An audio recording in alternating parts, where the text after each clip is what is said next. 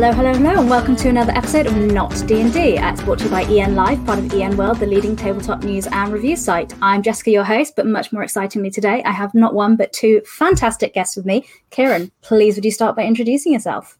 Hi, I'm Kieran Gillen. I'm a fantastic guest. I'm my day job is I'm a writer for mainly comics. So I write books for Marvel, Image, both characters. I don't own who have I written? I'm writing the X-Men at the moment. That's a good example. And stuff something like Wicked Divine and Die relevantly. And when I was doing this comic called Die, I was also working on a role-playing system based upon everything in Die. So that's kind of like my through line of who I am. Fantastic. And Grant, we also have you here with us today. Would you tell everybody how you're involved with Die RPG? So I am I write role-playing games for a living. I'm one-third of Rowan, Rick, and Deckard. I'm sort of the closest thing we have to a front man. We have two powers behind the throne.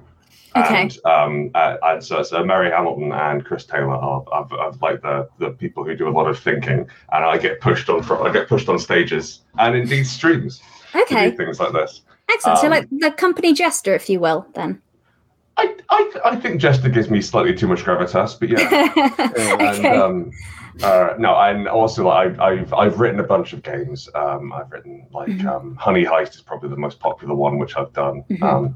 But the reason I'm here is Kieran needed someone to turn his manuscript into a sellable book, and from what I can tell, we were already mates. Yeah, that's lucky. I've been to Grant's house, but before we started working together, it's like I've been to Grant's house, so I, have ate his food. Yeah. You fell asleep on my sofa that one time. Yeah. We're fine. Yeah, that's the true mark of friendship, isn't it? Yeah. Eating food together and passing out on someone's sofa. No, we never said passing out. No, I did add that. I added that myself because that was my kind of version of the story. Yeah. But anyway, it was passing out. Middle-aged gentlemen, I'll have you know.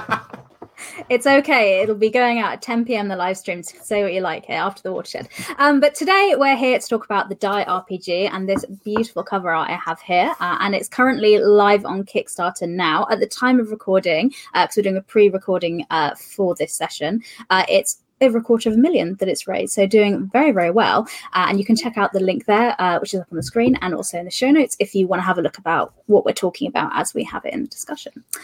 But before we get into talking about this beautiful RPG, which I have backed as well, first of all, I want to get into kind of your background in with RPGs and how you got involved with the project, which we briefly kind of touched upon. So Grant, what was your first ever role-playing game that you played?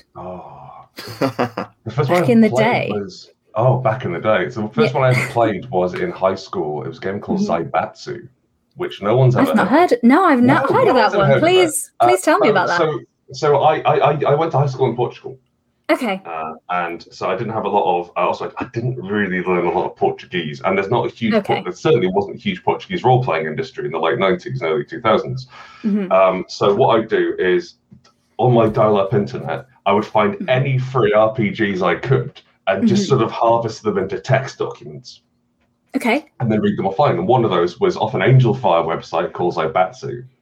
And it frames itself as post-Gibson-esque cyberpunk. And I didn't know who William Gibson was when I played it, but I ran it for my friends, and I think in a move which would go on to define the rest of my life, before I'd finished that first game, I started changing the rules. Right, so started editing, designing, developing. I would have been 15, and I was like, all right, boys, I've had an idea. Cool points. You do cool things. And cool points is pretty much my game design philosophy up until now. Yeah, that does sound cool as well. So perfectly named. I mean, sure to have them. It's like, can your next game be called Cool Points? It's just like, it just cuts to the chase. It's the perfect Grant game. I want to play. I've been cutting to the chase for so long. I'd love to do a bit of chase. You know what I mean? Okay. So Kieran, what's your background with RPGs? Like, what was the first RPG that you played? Like, I'm proper old. I got a decade over Grant. So I was there when RPGs wasn't like first wave America or anything, but I was just like aware of it being cool and interesting. Okay. So the first thing I got, my parents bought me for my 10th birthday, the Middle Earth role-playing box set. Now, MERPS is a cut-down version of Rolemaster. If anyone knows anything about Rolemaster, it's the game with all the tables and all the rules.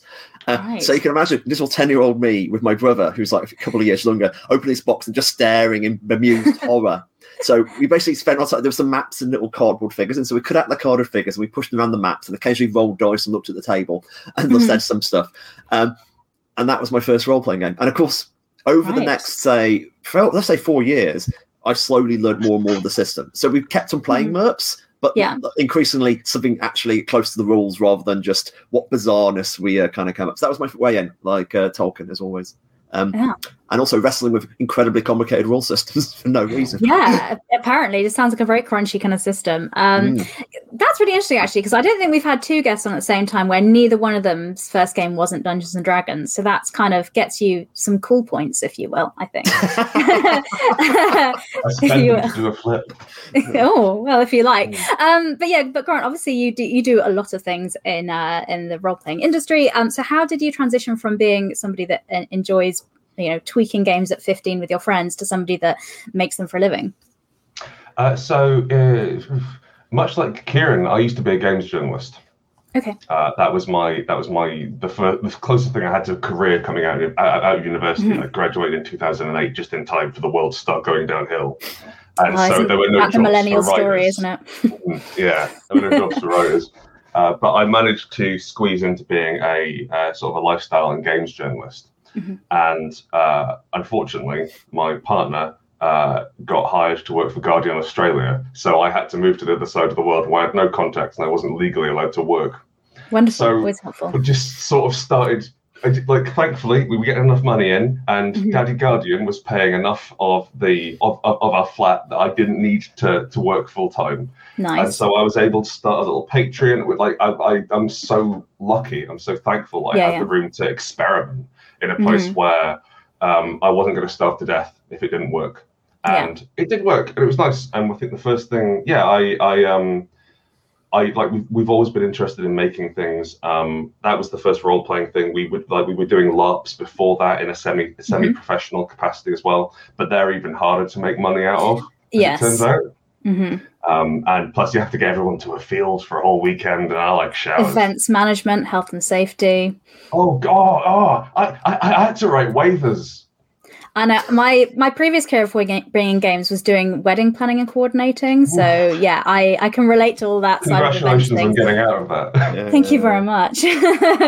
But can relate to that. But so you were in kind of LARP stuff, and then it moved to more kind of tabletop RPG things? We did Goblin Quest, which was my first ever sort of published game through Kickstarter. And that was back in 2014, I want to say, back when Kickstarter was still this sort of untamed Wild West, and people were putting out like potato salad on there, so you could kind of do what you wanted. I did what I wanted. I think it made like 30 grand, I think, which was pretty nice. Yeah, pretty good for the first time out. And we haven't really looked back since then. We've we incorporated as Ryan, Rick and Deckard, my partner who ricketed me around the world, and Chris, co-author on Spire and Heart, and a bunch of other stuff. We incorporated a business, and thanks to Di, we're now a going concern, which is pretty exciting. Excellent. Yeah, so it's doing it's doing super well at the moment. I'll just pop the art up on the screen for the live stream here. So cool. I mean, so let's kind of get into why we're here to talk about here. So we're talking about the Die RPG, which is listed here. So if you could give us a little elevator pitch on that, Kieran, how would you introduce this role-playing game to somebody? Goth Jumanji. And that's the two-word pitch. We can just quit and go home. That's the usual kind of way of putting it. But what you mean, it's kind of like people get a group of real-world, messed up, realistically flawed people get together, and you generate them. That's the game. First thing you do in the game, you make up some real-world, messed up people. They get together. They play a role-playing game. They make a character. They get transformed to a fantasy world and transformed into this character, this embodiment of the hopes and fears. And the entire world is echoing their messed up nature back at them. So, like, let's say you've got a distant relationship with your mother, and so the cold lich overlord might resemble your mother somehow. That's the very basic sort of example. Okay. This world full of all the kind of warped versions of stuff, you explore, you get through, and eventually you work out whether you can go home or not. That's the thing. It's like the players have to come to a decision. So that's the kind of structure. It's basically a game about discovering who these people are. And of course, the meta question. I said the word meta. Grant throws a brick at me. You haven't said card. No, but that is the perfect. That is the perfect word for this game, though, because I very much felt that as well. I did feel it's very meta. So I'll say it for you, Kieran. It's all right. I mean, like, actually, Grant notes the real word is Cartesian, but I haven't said that yet. So we're saying it is meta. But you know what I mean? Like, it's about why do you play RPGs? But at the same time. I mean, the thing I always sort of stress in the pitch when you say that, it's, that's you know, as you say, meta. But the real thing, it's just really, really human. What it is in that kind of like you're playing people, and immediately it's like you know what people are. You may not know what an elf is or how an orc feels about anything, but you know how people feel when they, you know, I was hoping to have a career, my entire life has fell apart. You know, and it makes it really easy to role play because you can just do that stuff. So immediately, despite all the trappings, it's still like a really emotional, fun thing to do. So yeah, that's Die. Definitely. I mean, when I saw it, I really liked the idea of it because it seemed like it would be quite... I haven't had a chance to play it because I've just backed Kickstarter. But it seems like it'll be a very kind of cathartic experience almost. And when you say it's like messed up people in... It doesn't have to be something really extreme. Like you mentioned your examples. It can be something quite minor, like you don't have a great relationship with your parents, or maybe you've just been made redundant and you're looking for a new job in a sense of identity with your career. Or so it can be kind of these mundane things that happen all the time, but for an individual are quite, impactful. So in some ways, as you say, that the small stuff's the better. You know, it's the conflict between this really human-minded detail and the fact you're now an 8-foot guy with a sword the size of the sword made of demons and whatever. You know what I mean? And you get to paint it in these very big scale as well. So like, although like what's at stake here is actually your difficult relationship with your boss. What it's played out as is a fight with twin submachine guns as you slide down a destroyed tower into 200 demons. Yeah, I won't work weekends. Yeah. And that feels like a more fun way to deal with our problems anyway. So, yes. All role-playing is therapy, and Die doubly so. Yeah. Oh, there's a statement. It's what you're saying, Jess. It's like, it can be the catharsis is very real, but it's also can be very fun at the same time. And also both, it can be like catharsis, or you can play it lighter, or you can do it literally when you're doing both at once. Because you just said as Grant says, there's nothing more cathartic than shooting your boss with a machine gun. You know, the demon with the face of your boss, please. Yeah. Sorry, I apologise. I couldn't possibly say Russ of EM Publishing is a wonderful boss who I'd never shoot. He's probably watching.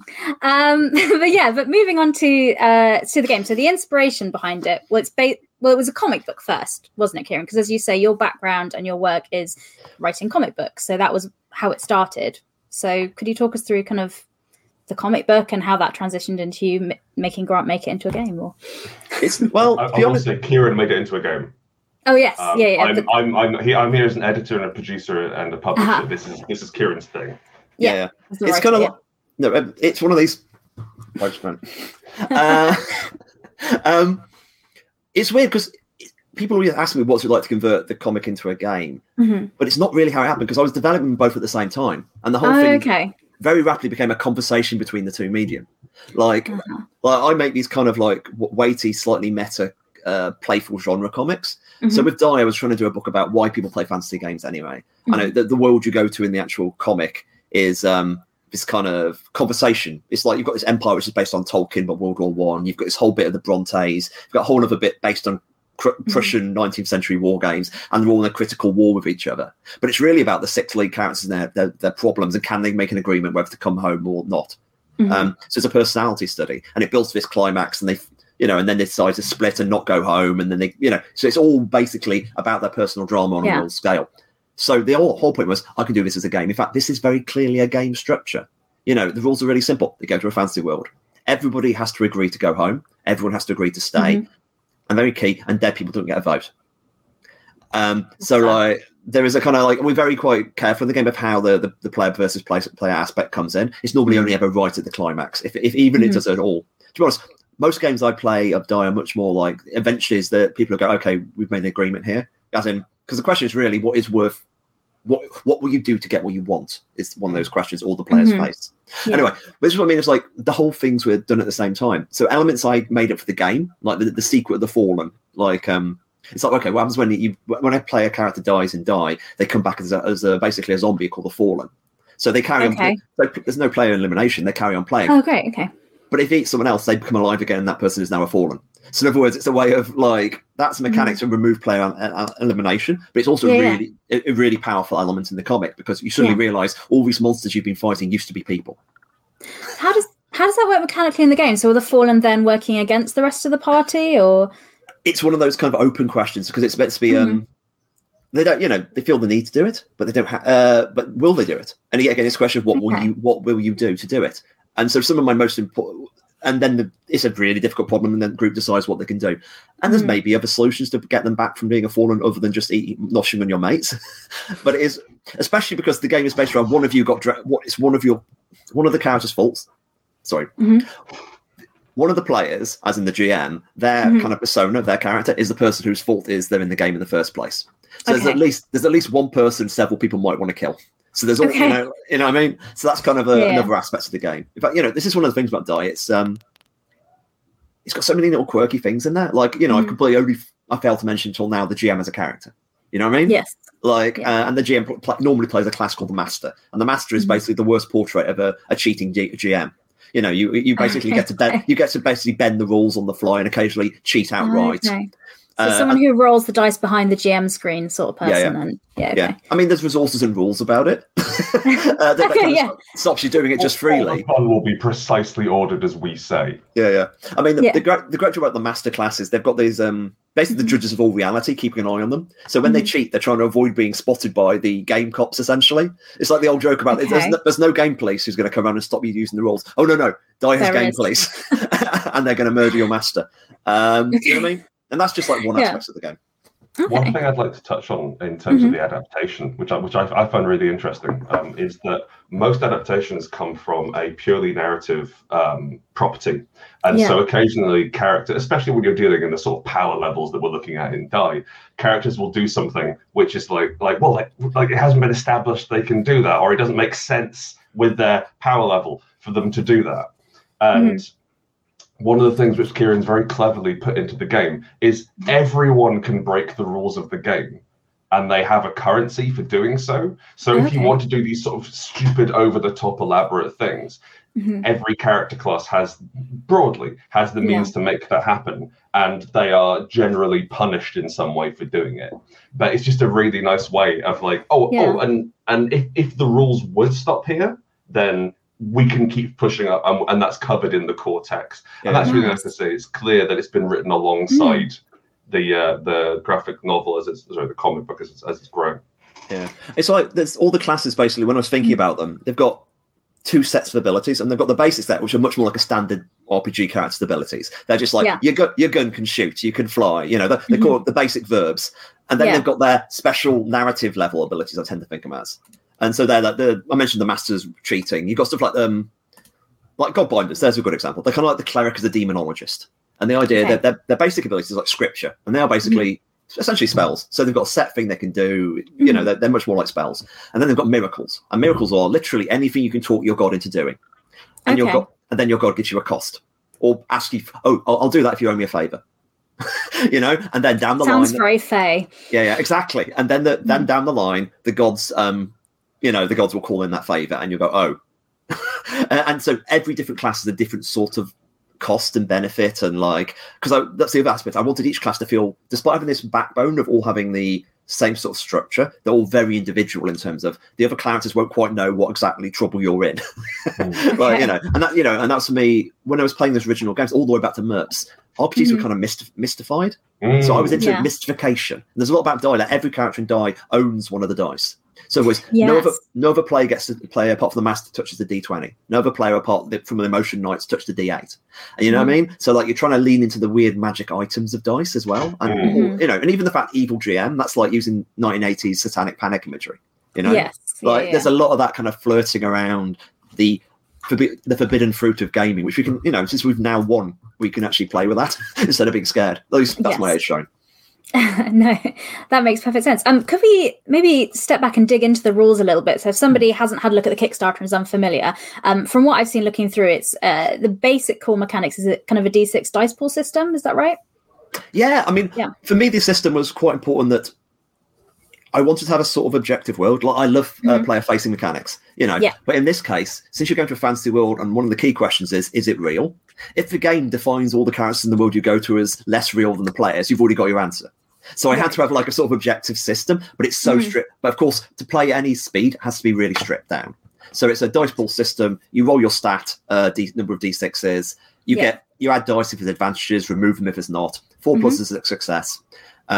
You get, if you've got a class dice, as in your d8 or whatever, you get to add that as well. And that, of course, is red. It's the same. So it's 4. So in other words, if you add a d12, which is the Godbinder's dice, 4 plus is still a success. That's really easy to get success if you're using your miracle stuff. And the number of successes if you do it or not. It's kind of, that's the absolute core. And I was trying to make it like a really good soup is the way, really the basic soup you would add ingredients to. You know what I mean? Like I wanted to, stock. That's the word. Thank you. So like, and it's especially, here's an example of why I want it to be quick. It's like the dice pool system is both hit and damage. You know what I mean? So in other words, I'm cutting down the number of rolls because I know there's going to be more rolls because the players, the characters you fight will also be rolling. So that's kind of the course. Any quirks worth mentioning, Grant? I mean, like the special system is fun. Like, the specials is an interesting way of doing it. So rather than say crits, what we have in the game is specials. And so on a 6, not only is that a success, but you spend it to trigger a special. And these things function like special effects. So specials is a really clever name for them, but they range from your target catches fire and takes another hit next round to this hit ignores armor, to things like you look great doing this. Or a parrot lands on your shoulder and makes friends with you, and so like these are defined by where the action is taking place, based into like the genre of the area, what weapon you're using, your character abilities, and so I think that I think like one of the most useful things about the system is the fact that it doesn't have a great deal of quirks. The quirks come from within the character classes, but you're always coming back to that core role, which means that you have the flexibility to get really fast and loose with stuff. Like if you decide that you want to have, let's say, just off the top of my head, a tank that is also a bull, and so it's does it have tracks or legs? We'll work that out, but it will be possible to improvise tank bull rules using this without really stopping to breathe. So there's no like, hang on, let's check the rule book on this, kind of pause for 5 minutes in the game. No. Excellent. It's like what we wanted the rule book was to be an inspiration. And all throughout, because Die is so much born of the characters' fears and desires and dreams, the book is giving you the tools you need to make something which is innately personal to each group, filtered through this Die filter of these are the classes, these are the stakes, on you go. Yeah. Grant really picks up the fact there's so much other stuff going on in the game. Having this core mechanic, which is simple and robust enough to fall back on, but with enough quirks to be interesting. Like the fact what am I going to spend my 6 on? Will I use it to hurt them more, or will I use it to look really cool? You know what I mean? Like there's enough little decisions there, but also it's good at abstractation. Abstract parts. In other words, you can do it in like your basic sort of D&D kind of like combat sort of system. Or okay, this time we're going to go all the way out. We're going to use this dice roll to decide who conquers this continent. Yeah. So like the dice pool system can move up in and out. There's lots of different ways of reading it, but it's never gets in the way. And for me, like for me as a GM, the second you have to start flicking through the manual, the immersion breaks. Downtime is so you want to basically roll dice. Have we succeeded or failed? Great, I'm excited. Next thing. That kind of the punch of stuff. And they also the pause. The pause. Okay, this is what this dice roll means, and now we're going to follow it through. So that's kind of the thinking of the system. It's like we've talked a lot about something the point is we want it to get out of the way, but I think it gets out of the way. Really hard to write rules that stay out of the way.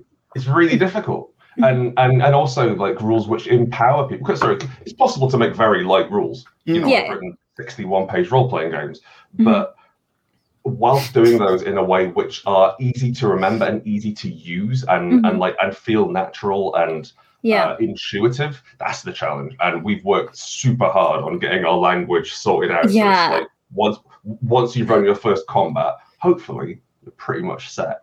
Because this has been a long time in the making, because I think you said 5 years that it's been playtesting this game. Yeah, like in various states. It's like I used to be a games critic in my previous life, and I've always kind of been a Sunday painter designer, like in video. Like I just occasionally mess around with a game design, never planning to release it, just to play. because it's fun. In fact, game design is very much like playing a game for me. It's the same sort of, here's a challenge. In fact, it's especially like board game. It's definitely got that kind of aspect to it. Yeah. So I was immediately playing.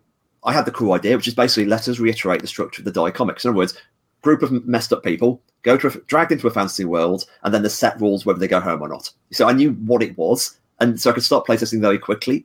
And then again, iterate, get it, really gets to a state where it's all written down. I give it out to people, see what's working a lot. Lose mechanics which were frankly darlings that needs to be killed. There's some which I feel very bad for the bad dice. The bad dice was a mechanical fudge that you have to add a dice that is subtracts from your roll, and it's basically, and you had to ceremonially shame the dice in the game, and it's like no one ever uses this roll. This is pointless. It's funny, but it's pointless. We will get rid of it. It's such a shame when you have to get rid of stuff like that. Because you're like, but it's so cool, but it doesn't work. But it doesn't do anything. Drag so many injured mechanical horses, as it were, behind the stables, and just there's a lot of rules blood on my hands. Well, maybe they can be resurrected as the Fallen, if you will, in another game. So you never know. Maybe they'll nightmarish mechanical monstrosities. It's a stuck together system that appears crawling out the back of the shed. That is literally a dice scenario. Honestly, I've been thinking about like doing the return of the bad dice as a setup for a scenario, but the idea of a game where all the bad mechanics come out. For you. Yeah. But no, I like it too. I'll play. Jess is in. You've got one backer already. Excellent. You know what I mean? That's actually part of the. Obviously, we've got this really robust core scenario. That was the most important thing, because if you read the beta, like what it was said about original betas, it was like you've got the persona generation stuff, which is completely freeform, and then basically it says, GM, using the persona stuff, work out what kind of world they go to. And here are some tactics you might want to use. Pick one of these 12 tactics, which might be any good. You know what I mean? It's like, that's a lot of work. It's going to be bad most of the time. So what we ended up taking it down to, like persona gen, like we've got a set of questions that will generate an interesting group every time. And there's other sets of questions. You can always go freeform, but this will definitely give you a group.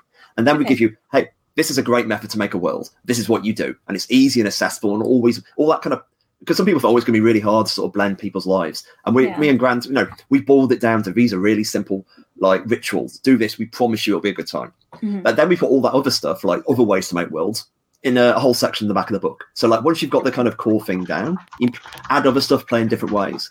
And then, we've also got these like more quirky one-off scenarios at the back, which train to set up significantly and do like really kind of like there's one scenario which is basically the group is set up as various people who worked on a comic book together and then now fell out. So it's completely meta. There's a really good version. I played it with various of my famous comic writing friends, and it's the most truthful I hear about the comic book industry.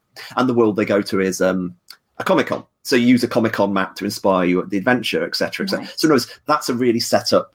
That's a set. That wouldn't work for all groups. It only works for that one. And there's a lot of that dice. In other words, your aforementioned evil mechanics game, that's absolutely a perfect way to do die, like being hunted down by the FACO rules or whatever. I really want to run a game of D&D. I really want to run a game of Die, where all of my old D&D characters and basically every campaign I've abandoned, and they turn up for revenge. Oh, really? Yeah. Like, where are you, Grant? We've been waiting. Where have you been? We've been running around the campfire.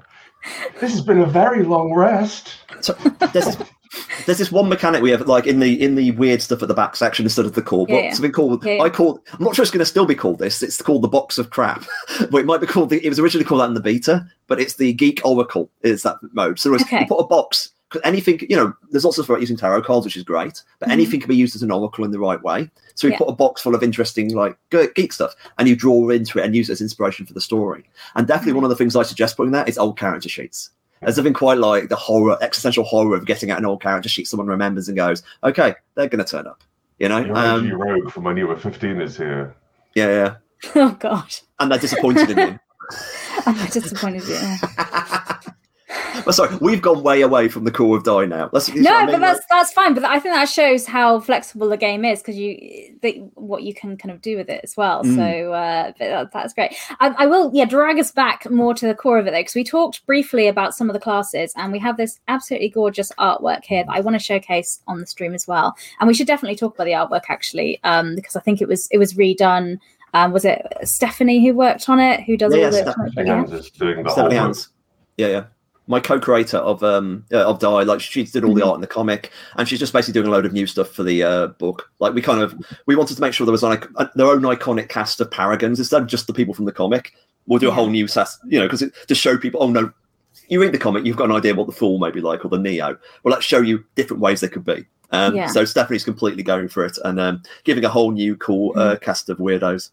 Absolutely beautiful artwork there as well, just looking through.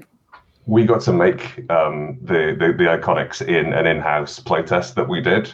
And so all the characters in the Die, I'm like, oh, that's my Godbinder. That's me, that is. Oh, that's very cool. Yeah. That's like some serious art for your campaign there, then. Yeah, it's definitely. We do feel we've cheated Stephanie that way, but we win. Why not? That's her, isn't it? That's our friend Saxy. That's Saxy's fault. That's Fool. So this is the Fool, one of the classes in the game, yeah. Yeah, the Fool's kind. I mean, all the 6 classes are kind of a riff on one of the core D&D sort of classes, and like the Fool is kind of like the character called the Dictator is one half of the Bard. This is the other half. This is kind of the swashbuckling, playful rogue kind of character. And the Fool's main abilities are, they just basically are super luck. As long as they don't take anything seriously, they get loads of bonuses. They can, but they've just not take it seriously. They've got to basically jump in. They've got to basically be that impetuous player. And of course, in a game where everything's meant to be quite serious, that's hard. And the Fool's a great class of people who are a bit more playful. It's one of the more rules-light classes. So It's like, it's very much like, if this is how you like to play games, this class is kind of for you. And the thing they get to do, which on their dice is the D6, which of course is the standard dice, which you may think is a bit boring. But what their Fool gets to do is they get to draw on their dice. So you get a marker and you mark in symbols. And if you roll your symbol, a fluke of luck will happen. You know what I mean? So something good will happen. And if you fail to roll that symbol, you add another symbol. So it builds up to eventually you'll get something lucky for you. You know what I mean? So that's kind of how their dynamic works. I like it. We have another class that intrigued me here because the name was the Emotion Knight, which sounds very goth, as you mentioned before. You're saying goth Jumanji. Could you talk us through the Emotion Knight and what they do? Well, the Emotion Knight is basically thinking about, how can I do a fighter class? And end up thinking about paladins. And I'm of an age when when I was like playing D&D, you could only have like lawful good paladins. It was that kind of era. Yeah. And that always felt weird anyway. And also the idea of religious warriors always felt a bit off in lots of ways, to be honest. And I thought, okay, but I like that structure. Yeah. Actually, when I say off, it just felt like incomplete in some way, or unsatisfying. And I found, when doing my research, I found someone's, I've got the name, Pluttrick, I think his name is, who is a real world psychologist who had the idea of there are 8 emotions. And all the emotions are based around either intensities. So, like, grief is more intense than sadness, and you know what I mean. So, it's 8 emotions, and all of everything else is merging those 8 emotions. And immediately, I was like, "Oh, 8 is the sacred number for fighters." Anyway, it's the old D8 longsword. You know, it's the 8. It's the 8 on the D&D like grid, apart from neutral, which doesn't count. You know, so like this 8 is a magical number. There's a lot about numerology in Die, or not real numerology, the numerology of fantasy games. And so I say, there's 8 orders of knights, each one about these emotions. So you've got grief knights, you've got terror knights, you've got ecstasy knights. And each one of them, they are more powerful the more they feel their sacred emotion. So like a grief knight, which is the one in the comic, if they feel profoundly sad, they can just kill dragons in a second in that way. And so it's all about, and the way the emotion knights work, it's normally you choose your emotion in character creation. So you're basically picking the emotion which is really about your persona's problem. So So if a character's like really angry, you might pick Rage Knight, or you might, if you're incapable of expressing rage in the real world, maybe then you press Rage Knight, and the story becomes, can they get in contact with their rage? And they're kind of like, they're two abilities. They've got like, they've got this arcane, it all comes with an arcane weapon, which is sentient and talks to you and tries to urge you to, it wants you to do your motion. Amazing. Yeah, and they've got 2 levels. Their basic abilities is like a selection of like fighter class abilities, really, which there's some cool stuff because you've got stances linked to your whatever emotion you have. So you've got things like choose one that like if you're in an awareness night or whatever, you're always aware of, if you're in this stance, you're always aware if someone's looking at you, that kind of thing. Or like the or the rage night, one of their stances I think is they can I've literally forgot how we did the rules, but it's basically you basically can kill someone with a glance in that kind of, you wouldn't mess with me. Wow, something to aspire to there. Yeah. But then the high level ability, something called creative violence, is when you burn up all your energy and you basically, there's a list of, depending on how much of the emotion you're feeling, you've got a different nouns you're going to feed. And it's like I think level 2 might be something like a weakness. So, or you can defeat a city, or you can defeat, these are quite broad nouns, and that means you can do it. And this is like I think level 3 is at least has an army, and level 5 you're hitting stuff like truth, mountains. Yeah, you know what I mean. And they burn up all their energy in one go, and of course it may kill you, and it may kill everyone else. But that's the ultimate warrior kind of moment where you kind of the cover of the book actually is a vigilance knight doing their creative violence. So this picture here. Yeah. So you can see Stephanie did all the eyes for vigilance. But we figured that was the most exciting thing to show on the cover was a vigilance knight, like popping. Yeah. I mean, when I was originally trying to do the playtest of rules, they never ever touched the D8 except when they were using creative violence. So I wanted that samurai moment. You drew the sword. In the end, it didn't work as much as I like. It sounds great, doesn't it? You have to roll it, but in the end, people just like rolling their D8. So I ended up using it elsewhere as well. But that is what it feels like when they go for creative violence. Everyone backs off because they know. Oh, right. They're like, whoa, it's happening. Yeah. It's on. Nice. So we talked in depth about 2 of the classes there, but there's many more in the game as we've discussed. But if Grant, if you were to pick a class that you feel represents you, which one would you pick from the game? Well, if I really like the Fool, question. Of course, because I feel like I've really made a career of not taking things seriously. Okay, But I think the one which speaks to me, the one which I played in the playtest, the Godbinder, and I've always found, much like Kieran, like the role of religion in role-playing games hasn't quite rung true for me. It hasn't quite landed. Especially seeing as like your average pally, your average cleric, is either a good-looking fighter who doesn't quite have as many maneuvers, or someone who medkits fall out of. And their relationship with their god isn't ever really explored. And I've always found it fascinating, like to devote your life to something in that way. And so to the Godbinder, rather than devoting their life to a god, they treat them as a warlock.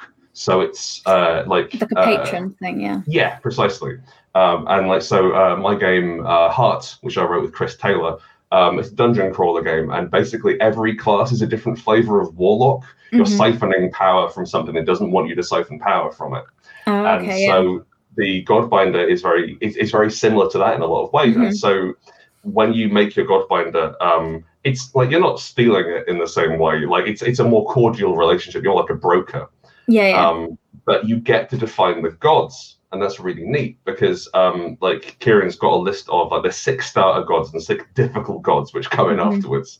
But like, there's the war god, the god of light, the eldritch god, the nature god, and they give you these little little abilities which you get, and then also you can get freeform miracles if you want. Like, if you want to turn into a bear, great, that's the nature god. If you want everyone to turn into a bear, that's a miracle. But it's doable. Okay, And because you're creating the gods, because you're sort of answering these questions, it means that it's not right here are the gods of die and you'll have your relationship with this. It's the same as everything else in the world. Is that it's made out of your fascinations, made out of your terrors. And so my god of light was played by Miss Ellie Goulding, because my character really liked her music, and I always thought there was something sort of like faintly ethereal about her. That makes sense. And so whenever I start casting light spells, starry-eyed Ellie Goulding sort of comes in over that would be the hymn. I really like the level of customization that it brings. And the game I ran on Monday, there was some picked the Eldritch God, and they and as their persona basically used to read like the Red Wall books when they were younger, but they refused to admit only reading them anymore. So their Eldritch God was the very angry, vengeful rat demons in basically felt abandoned. The rats. You abandoned us, you ignored us. Now you're paying blood. Bring us blood. You know, that kind of like. And then the Eldritch God, it's all about. So it's weird, like children's literature as Eldritch God, and this of course is just from the characters. So you take the back. Instead of having these gods which just random stuff in the world, these gods become personal. And the great thing is they're just NPCs as well. So like I'd say, it's about miracles is about deals. Well, whether that deal is depends on what the god's like. And just because they are quote unquote the war god doesn't mean they're all the same. Like, and that's one of the fun things. The more you play in a longer campaign, you're like, these gods both become your source of power, but also antagonists and NPCs. If you it's all really good material, and it just comes from those kind of ideas. Sorry, Grant. No, it's fine. They can turn it whenever you like as well, because they're gods, which is wonderful. That's handy. In fact, if the god binder picks up their D12, they can always address their gods. That's one of the things they can do. Yeah. Sounds excellent. Do you have another question? I'll jump in. Do you have any other stories from playtesting, in particular, standout cool moments? I don't know how you're going to be Ellie Goulding, singing music. No, okay. There's a lot of pop music. I did a scenario that was set at the Reading. The band were all. They were basically a band who used to play this RPGs when they were touring, and they were on the way to the Reading Festival. Was the car crash, and I remember their band died. So when they went into, then they get back together years later, they play a game, and the die roll they get stuck to is based on the Reading Festival. So I used the Reading Festival bill of that year as the setting. So they're trying to get backstage, and backstage I have Bowie backstage as this kind of demonic lord of it all. They're very fair, and just with the players almost literally the players were screaming in utter delight and amazement, and that's kind of the joy of one of the good things about die is it's the persona, and you're talking about their obsessions, but some of your stuff always creeps in as well. And you know what I mean, and it's that's what I love about when it's really personal and weird, and the abilities build up. I mean, I like to give it the first full die campaign I played, which is like a big kind of like 35-40 session game, and obviously a longer game is always like, I mean, what's like die course normally at 2 to 4 sessions, and so there's various different ways, but you can play it a full campaign. It's full advancement rules and stuff. Yeah, and the whole kind of game was based around, will everyone get back to Earth or not? And it's all based basically whether the master could use their abilities. It was like a player would have to kill another player to return to life and go back, and they wouldn't do it. I just can't kill you. You're my friend. And the master said, okay, I'm going to try to cheat to see if we can get us all back. And it's basically if a master's have any cheat tokens, the basic is a really simple mechanic. You put the D20 in your hand, and somebody has to guess which hand it's in. And if they find it, the judges really find it, and if they don't, they don't. So we have this. Can you do any cheating with that? Can you be like, that would be cheating and rude. It was literally, we've been playing for this like an entire year and change, and it all comes down to which dice is this? The player picks. Everyone goes back to real world. I open the hand. They pick the dice. So one of the players is dead in the real world because she was trying to save everybody. And everyone was, obviously, it was hard. And everyone's like, and it was the person who dragged them in. So it's kind of quote unquote their fault, but it wasn't. But at the same time, did they deserve to die? No, absolutely not. Literally, I think the line she said just before doing is, the problem with becoming a better person is you have to be a better person.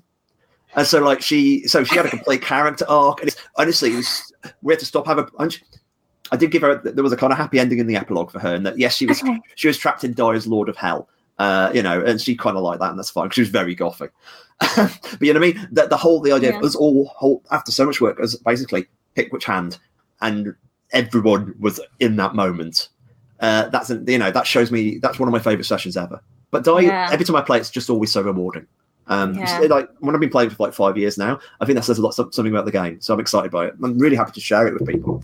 Yeah, it's so great to see the Kickstarter campaign doing so well. I saw it, and that's why I reached out to ask you to be on the show. So thank you so much for giving up your time to come and talk about it.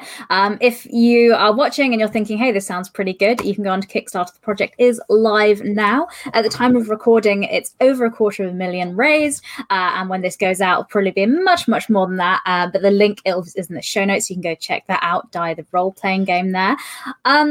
If, as this show wasn't live, you haven't been able to ask your questions and answers, but you can bother these fine people on social media with your questions. I'm sure they'll answer them. So Facebook and Instagram, you've got Rowan, Rook and Deckard, and on Twitter, it's Rowan, Rook, Deckard. And we've also got the website there as well with the links. If people want to bother you with questions as well, Grant, where can they bother you?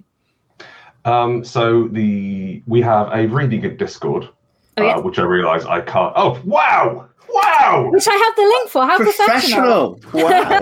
The link for that will be in the show notes as well for Discord. Go there, because that's quite good, especially if you've got any questions about anything. I'm also on Twitter at GSHowit, which is what I use most of the time. Is kind of one of our main promotional things. So if you want something quick there, but I mean, I think really, if you've got a question, my first advice to you would be to back the Kickstarter. And then contact me through the comments and back it for a lot of money. and then contact me. We'll definitely see if it's in the comments, okay? Excellent, great. So definitely go and back the campaign. It's something I've done. I'm very much looking forward to getting a game of that get in. So thank you so much for coming on the show to talk to us. Is there anything that you wanted to say that you didn't get the chance to? No, we're good, I think. No? It's covered everything. It's like we've been quite authentically excited. Yeah, I am. That's why I ask people on the show because I see the game and I like it, and it's interesting to me because there's so many different games and stuff on Kickstarter at the moment. So I am genuinely excited about the game. No, it's like it's a lot of stuff, and that's what Great Joy of Die. It's just a bunch of stuff, and it's kind of our love. When I was writing, it's meant to be. This is why I like RPGs, and it's a bit of everything.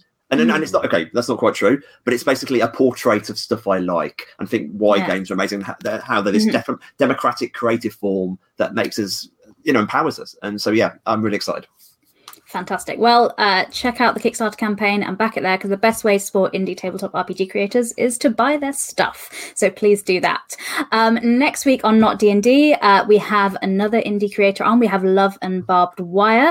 So Alex White is coming on to chat to us next week on the 6th of June at 10 p.m. BST. But if you're thinking, Jess, I can't wait a whole week, that's fine. Don't you worry. On this channel here, we have the Starcross Seaway episode, which is the penultimate episode. So you can check out Level Up Advanced 5th edition. And on Thursday, we have the Awfully Cheerful Engine with the excellently named Accidentally Anthropomorphic Animal Heroes one-shot happening on Thursday as well. And I said that in one take. You can get that on there. But thank you very much for coming to see an episode of Not D&D. Kieran, Grant, thank you so much, and best of luck with the campaign. Thank you very much. You're very kind. Lovely to be here.